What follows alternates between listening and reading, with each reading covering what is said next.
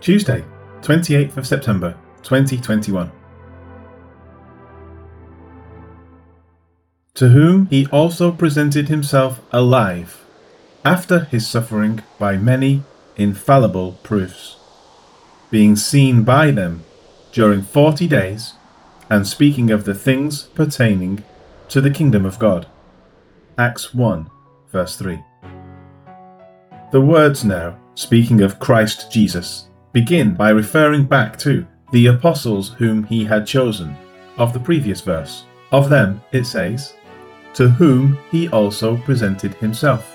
The word translated as presented is a compound verb coming from a word signifying close behind, and another meaning to stand. It was used in Luke 1:9, for example, when speaking of Gabriel, who stands in the presence of God. In other words, this wasn't a vision. It wasn't just that they saw Jesus afar off. It wasn't that someone said, I saw Jesus hovering above me. Rather, he was physically there before the apostles. This destroys the Jehovah's Witnesses' argument that Jesus was resurrected a spirit being. It is a false and heretical teaching. And more, he presented himself alive. Christ Jesus died on the cross. This was clearly witnessed by those who stood and watched the event. His body was taken down from the cross and placed in a tomb. The tomb was closed. The tomb was sealed. The tomb was guarded. But Christ rose. He is risen, Mark 16:6. It was in this resurrected state of Christ that he presented himself to the apostles. This is the foundational truth upon which all of Christianity stands or falls. The physical, bodily resurrection of Jesus Christ is what allows the faith to continue from generation to generation in a state of hope that cannot be extinguished. If the story is not true, or if it is not believed, there will be no hope of glory for the people of God. Hence, there would be no people of God. However, Christ rose and was seen alive after his suffering. There was no mix-up in the timing of events. There was no misremembering of the chronology of what occurred. Christ ministered to the people of Israel. On a particular night, he shared a meal with his apostles. He spoke of his suffering to come and of the initiation of a new covenant in his blood. He went with them to the Mount of Olives and withdrew from them to pray. At this time, he truly began his suffering, as Luke carefully records. And being in agony, he prayed more earnestly. Then his sweat became like great drops of blood falling to the ground. Luke 22:44. It was there he was arrested and taken through a long night and morning of abuse. Eventually, he was tried and sentenced to be crucified. In his crucifixion, he died. Upon his death, he was placed in the tomb. The chronology of events was carefully detailed. And it was after all of these events concerning his suffering, he presented himself alive by many infallible proofs. The word translated as infallible proofs is found only here in Scripture. Tekmerion. It signifies a marker, as in a signpost. Thus, it is something that marks itself off as unmistakable or irrefutable.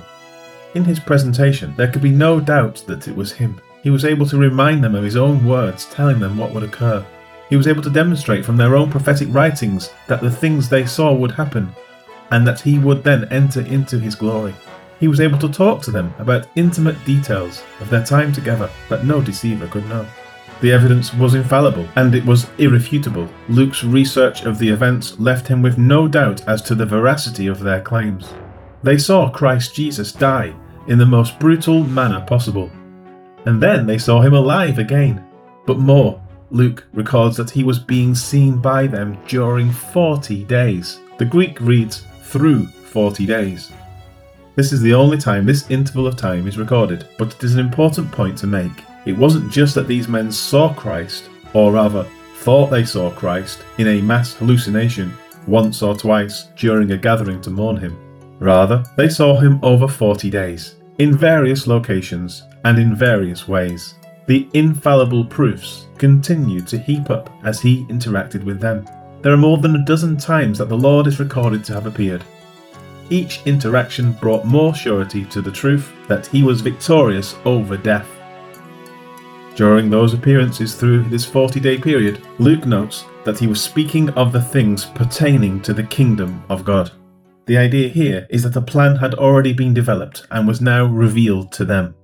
However, his words left them with still unanswered questions about how things would be in various aspects. This is certain based on the coming words of verse 1:6. Christ spoke of the kingdom of God, which was to be built on who he is and what he did, and what it meant for the people of the world. The apostles, although obviously understanding this to some extent, still misunderstood aspects of what would occur as well. The kingdom of God is spoken of by Peter, such as in 2 Peter 1, and of Paul, such as in Ephesians 5 verse 5. In Acts, Philip preached of it in Acts 8:12, and Peter and John confirmed it later in the chapter. Paul likewise refers to it again and again in Acts. Understanding this, there is one, and only one, kingdom of God that is variously referred to by these men. This kingdom is based solely on the gospel of Jesus Christ. He is the focus of what occurs, and it is something that even the Old Testament scriptures testify to. It is expressed to both Jew and Gentile, and is based on the single gospel message that was preached by both Peter and Paul, as well as all of the apostles. See 1 Corinthians 15:11. So when they had appointed him a day, many came to him at his lodging, to whom he explained and solemnly testified of the kingdom of God, persuading them concerning Jesus from both the law of Moses and the prophets, from morning till evening. And some were persuaded by the things which were spoken, and some disbelieved. Acts 28:23 and 24. And therefore let it be known to you that the salvation of God has been sent to the Gentiles, and they will hear it. And when he had said these words, the Jews departed and had a great dispute among themselves. Then Paul dwelt 2 whole years in his own rented house, and received all who came to him, preaching the kingdom of God, and teaching the things which concerned the Lord Jesus Christ, with all confidence, no one forbidding him. Acts 28:28-31.